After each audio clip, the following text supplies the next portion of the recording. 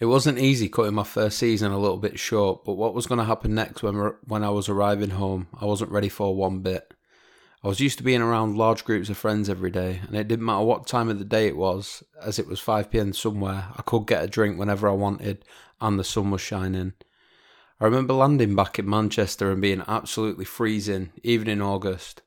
You don't remember how cold it actually is when you get back home, and I'm not sure how I got back from the airport, but when I eventually did arrive home, I was home alone, as my parents were still in Bulgaria for a few more days. I got home, unpacked all of my bags, and just laid on my bed staring at the seas and thinking to myself, fucking hell, that was some experience. The first few days of being home, you're buzzing to see your mates and tell them all the crazy stories and experiences from being abroad. But once you've seen all your mates and you hear, "Ooh, Bulgaria friend," every time you mention Sunny Beach, reality eventually does start to kick in. Drinking in your local in the northwest of England is not the same as drinking in a nightclub or a beach bar over in Sunny Beach, and I very quickly realised that. The staff discount and low-priced alcohol is no more, and you're back to paying £7 for a cocktail that you don't even like, or £3.50 for a pint that's flatter than a witch's tit. I'm going off 2011 prices here as well. I was still in a party boy mood, but I didn't have the atmosphere which I was used to, and it got to me really, really quickly. The first 2 weeks of being at home was seeing all the boys and getting pissed up, and in the second week it was swapping between my computer chair to play FIFA on the Xbox to my bed to watch some stand-up comedy or a movie with my mum shouting at me that my dinner was ready. I didn't mention it in the first episode, but I was seeing a girl before I went to Sunny Beach who I'd met after making the decision to work abroad. I knew it couldn't go too far because I was jetting off in the May, but I did ask the question if she was cool with the fact that I was going to work abroad, and she told me to go and that she'd wait for me to come home. It was really strange because I'll never forget the last time I did see her before I went out to Bulgaria. As I give her a goodbye hug, Someone Like You by Adele started playing in the background, and we both started wailing our eyes out. Soft, I know, but I was 19 years old, so don't judge me. I'll always be grateful to her though for not holding me back, otherwise I might not be telling you this story now on the podcast, and I wouldn't have met some of the best people across the world, but I'll always remember my first night out as I arrived back home into Preston.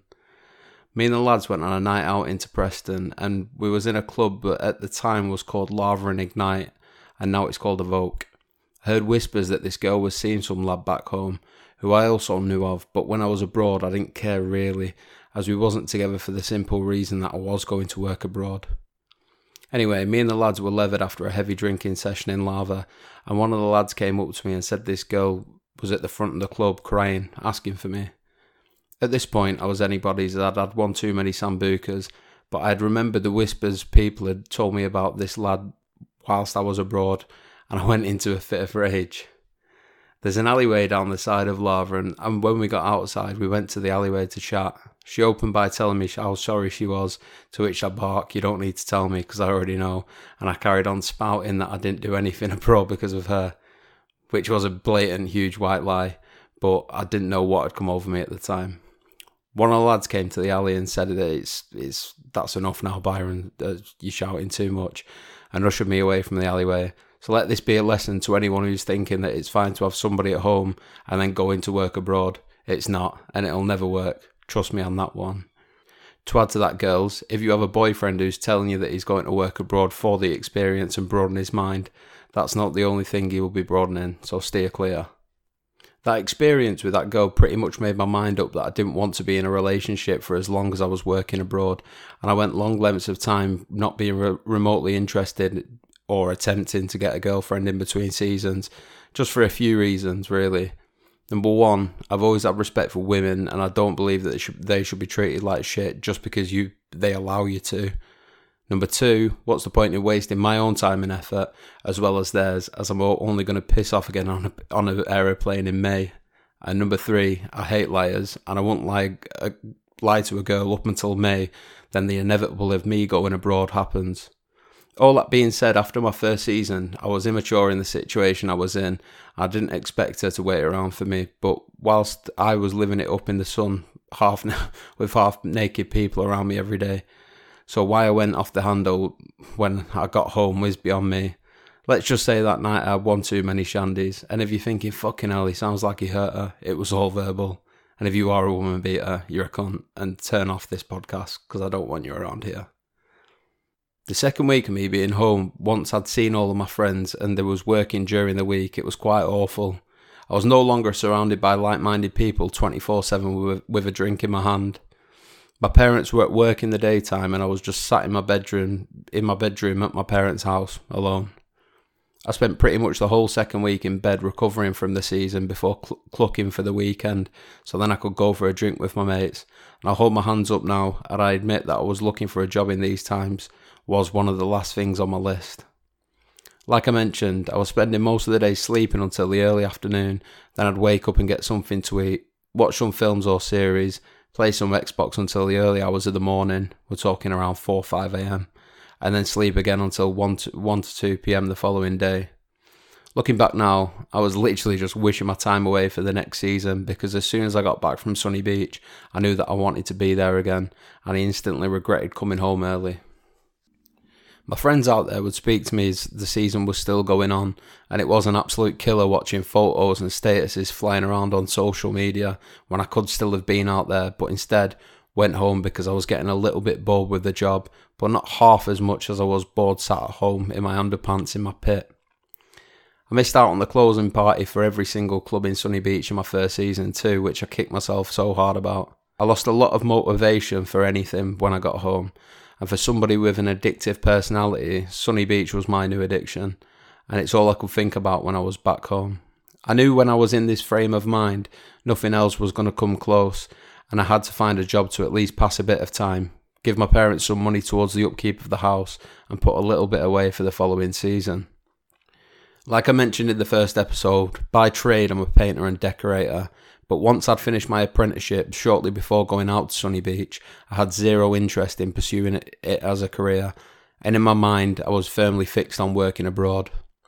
I'd sacked off the idea of asking for my job back at the painting company, as I knew working with them, again, it probably would have tipped me over the edge, but my dad was getting on my case for me to get a job, as apparently the bills don't pay themselves, as now I do know, running my own place, and he did have every right to moan at me until I did find work, which I eventually did.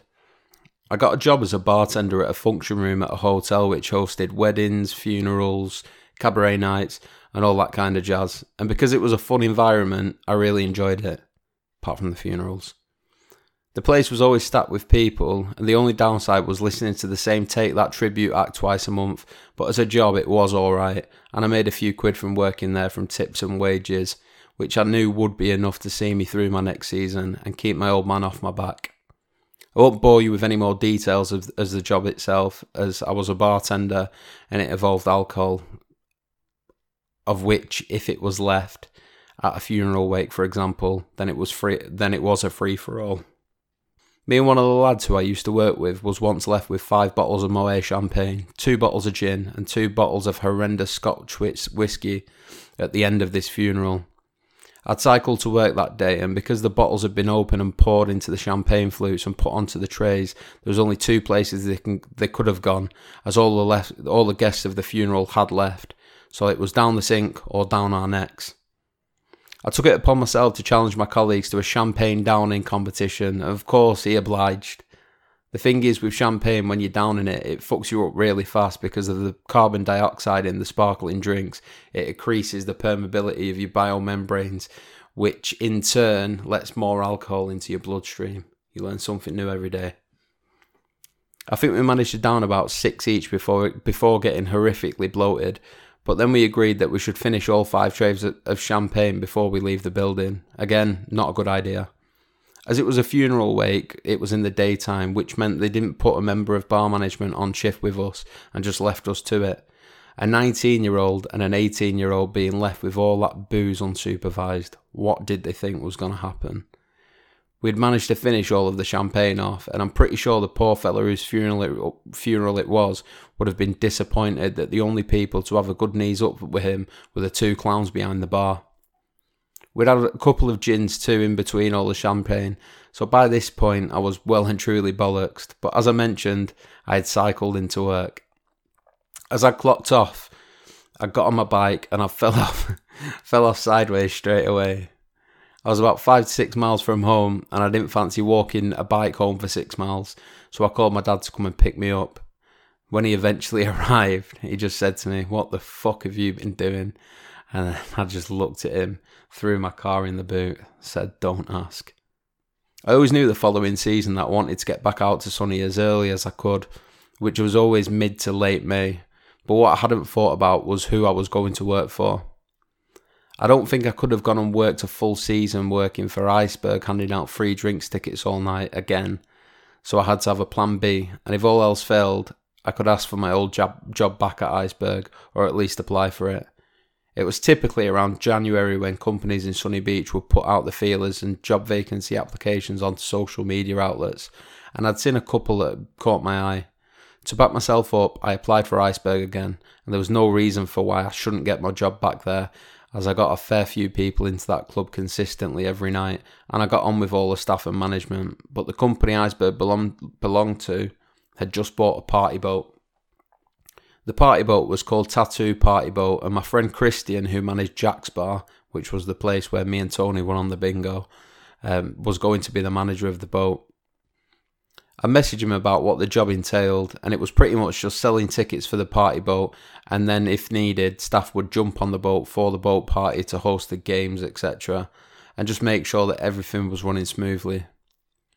I'd been on the boat the year before when it belonged to another company, and it was a good laugh, but it was one of those events I can only imagine the novelty would wear off very quickly if you're on the boat 2 to 3 times per week. He told me to apply, which I did, and I was then just waiting to hear back from Iceberg and the party boat for who I was going to work for in the 2012 season.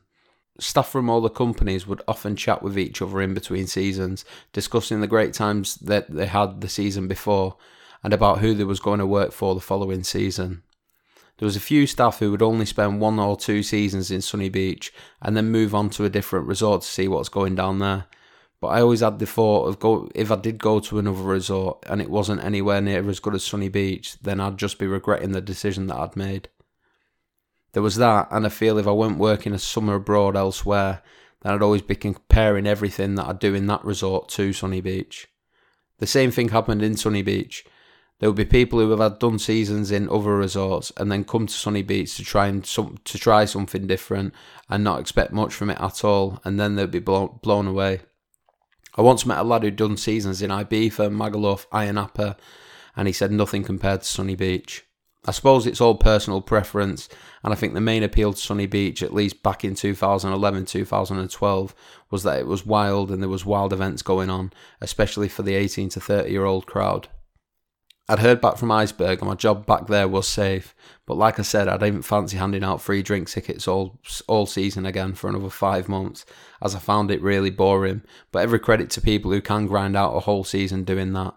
There were some people who actually did enjoy it, but I needed a challenge, and I needed to be selling something and feel a sense of achievement when I managed to get tourists to buy a product that I've pitched to them, so I thought the job offer with the boat would have been more ideal for me, especially because it's a staple part of a young person's holiday, a boat party, so I didn't think it would be too hard to sell at all. I told Iceberg that I would be returning, always knowing that I didn't want to, but I knew that when working abroad it's always good to have a plan B in case things go tits up, and I'd rather be over in Sunny Beach in a job that I didn't really enjoy than be in the northwest of England in a job that I despise where it pisses it down with rain all summer. As much as I pestered Christian to see if I did have the job with them on the boat, he told me that he was going to get back to all applicants in February, and I was starting to get impatient. The closer it gets to the next season, the more you start to miss the resort, and you'll be planning your first night back in resort in your head every day whilst you're back home in your home country. You'll plan the bars you're going to go to, the drinks you're going to drink, even down to the little details like the hangover food the next day. At least I did anyway. That's how obsessed I was with the place after my first season. You start talking about it to all your friends back home, and they'll all just ask you, well, what are you going to do once the season's finished? Or how are you going to make a career from it? Which I can understand, but at the same time, I don't believe anybody has to lead an identical pattern of life to one another. I never knew what I truly wanted to do with my life, and if I'm honest, I'm not 100% now, but I am a firm believer if you're going to do what you're supposed to be doing, and all my friends back home were getting stuck into the start of their careers once they'd served the time as an apprentice, and they were starting to earn half decent money, and I was tossing it off over in Bulgaria on the piss every night, prancing around on bar crawls and beach parties. I'm not surprised that they was getting sick of hearing it, as they probably envied the lifestyle I was living a little bit during the summertime, but would give it back to me with both barrels in the wintertime. There would often be times where all the lads were planning to go out somewhere on a weekend, which involved needing to have a bit of money to spare, but because of the job I was doing in between 2011 and 2012 season, number one, I wasn't earning decent money because it was only bar work. Number two, I worked pretty much all weekend, every weekend. And number three, when I was off work, my friends would be working and vice versa. The bar and hospitality industry back in the UK can have a huge hit on your social life, but I wasn't too over concerned because I knew that in the summertime I had the best social life I was ever going to have. In 2012, a few of the lads came over to see me on a 2-week all-inclusive holiday, which they've said themselves was one of the best holidays that they've ever had. But we'll come to speaking about that in a couple of episodes' time, because there is a couple of fucking cracking tales. Back to finalising my job in Sunny Beach for the 2012 season. By this point, it was late January, and I'd only heard back from my old job at Iceberg, and I was awaiting for a reply from the party boat. I'd often used Skype back in 2011 to keep in contact with my Sunny Beach friends, and I'd spend hours on group calls to them every day and talk about the place and who's working for who. One person who I spent a lot of time talking to was Watsy. Remember Watsy from the previous episode? The one I called Herpes, who worked for DGV? Yeah, him. It was strange really because I never really went out partying with him in Sunny Beach, and he only ever came over to Sunny Beach to work later on in the 2011 season, and we'd only talk in the streets when passing each other, but when we did, we had quite a lot in common and had a similar sense of humour, which is why I think that's the main reason that we did get along with one another. Our first few Skypes would just talk about past experiences in Sunny Beach, who the fittest birds working out there were, and football, as he was a West Ham fan, God bless him. We'd Skype more and more, and he was telling me about what it was like working for DGV and what the club was like, as I'd only been in there a handful of times, as my manager at Iceberg was sacking people who was going to DGV on a night because they was classed as our rivals. But if I'm being completely honest, you couldn't compare that place with anywhere else due to the sheer number of people they had in there every night. The more Watsy told me about DGV, the more I was intrigued about the place, and it seemed that over there they was having a whale of a time. I mentioned in the first episode I had a friend called Ben, who I'd see around in the streets with his bucket of booze in hand all day, and the Viking staff would always be pissed up playing stupid games with each other in the streets, having a good time, and they really engaged well with the tourists, offering them drinks from their buckets to get them into the shop, to get them to stop so that they could try and sell them a ticket for the events, and it did work a charm. No other company in the resort had the powers to do this, and it was like there was like a magnet which attracted all the tourists to the DGV at night time, and at peak hours there was always a queue to get in the place, and I could never get my head around it, probably because it was rare that I went in there in my first season. Watsy would tell me that they got a scannable alcohol card which had a limit of free booze on, which was more than enough to get steaming, and they could drink on the shift as long as they weren't getting to the point where they was embarrassing themselves and couldn't stand up. I remember when I worked for Party Crew, Bradford Dave saying to me, he'd say things like, "Oh, look at the state of this lot, they're so embarrassing," whenever he was walking down the strip. And I remember thinking to myself, like, fucking hell mate, they're just enjoying themselves. I thought that was the whole point of working a season abroad, is it not? Dave was very bitter towards DGV because they was always busy and he was as loyal as a dog to the company that he worked for, but I think deep down he knew the clubs what was within his company could never keep up with DGV. The alcohol card appealed to me as soon as I heard about it because I reckon I'd spent around 80% of my wages in Sunny Beach on booze, whether that be discounted booze in bars and clubs or in the supermarket, because I'd work better with a drink in me. As me and Watsy Skype more and more, he'd tell me more about DGV. The team days they used to have, the amount of staff who worked there, how it was one big family, all the different nationalities who used to party and work in there, the fact that there were 6 huge bars in the club, and he said that I should come over to the dark side jokingly, as their events team, Party Square, which has since been renamed Sunny Beach Takeover, were taking applications for the 2012 summer. I told him that there wasn't a chance I'd leave Iceberg to join their rivals, as I was waiting to hear back from Christian at the party boat.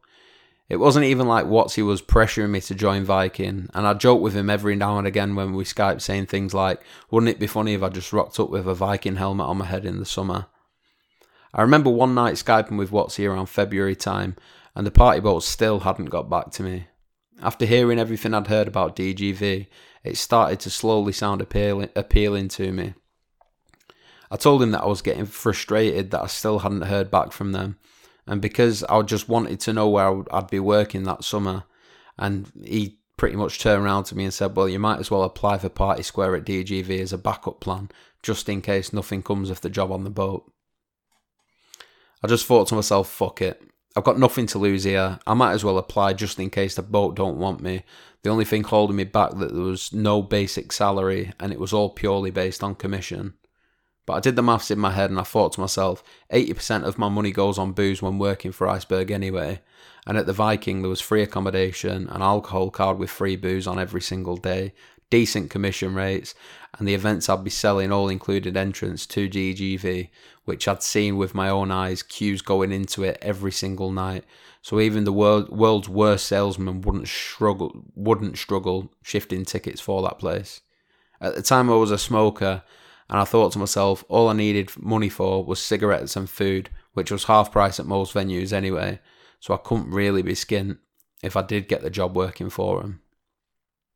At the time I felt like a huge traitor even by just applying for DGV, but I was getting so impatient that the boat wasn't selecting their team after a week of applying. I got an email back from DGV. I was successful, and I had got the job, so I called Watsy. I told him that I'd got a job with Party Square at DGV, and he asked me what I was going to do, but my mind was made up. I was sick of waiting around for the boat, so that ship had sailed, and I now knew that I wanted to try something different and work for the one place that I hadn't worked. The one place which had 2,000 people per night inside of and was queuing out of the door. It made sense. DGV was going to be my party hub for the summer 2012. And my job was going to be selling bar crawls, beach parties and free bars. Looking back, it was an absolute no-brainer. And if I hadn't have joined DGV, then I definitely wouldn't be doing this podcast now. And it's highly likely 2012 would have been my second and last season out in Sunny Beach, because the thought of handing out free drinks tickets at Iceberg for another summer really bored me to tears. Watsy was buzzing that I was going to be working on the same team as him, and there was a staff page on Facebook that we all got added to, so I got to make some friends even before I'd got to the resort, which made it a lot easier when you actually got out there in a strange way. Skyping with other people that you've never met, and when you do actually meet them in person, it feels like you've known them for years. Other uses for the group was the lads scouting out the good-looking women of the team, and there'd often be a group chats of lads asking other people's opinions on this girl or that girl, which was really quite funny. There's quite a lot of catfishes as well. I knew a couple of lads from the 2011 team who worked for DGV who was returning in 2012, but it seemed like there was a hell of a lot of fresh staff who'd never worked in Sunny Beach before, and some who'd never even been to Sunny Beach before. My first season I travelled out there with Tony, and he had his mind set on working for Party Crew again in the 2012 season, but this time with his girlfriend who he'd met in the winter. That didn't quite go to plan, as his girlfriend got pregnant with his firstborn daughter, and his girlfriend is no longer his girlfriend, but now his wife, and he has 2 more girls, so he has 3 girls now. This came as a shock to me at the time, but he's now a family man, and he's a brilliant dad to his 3 girls. It's funny how things work out, isn't it? So in 2012, I was going out there on my own, flying with Watsy from Luton Airport.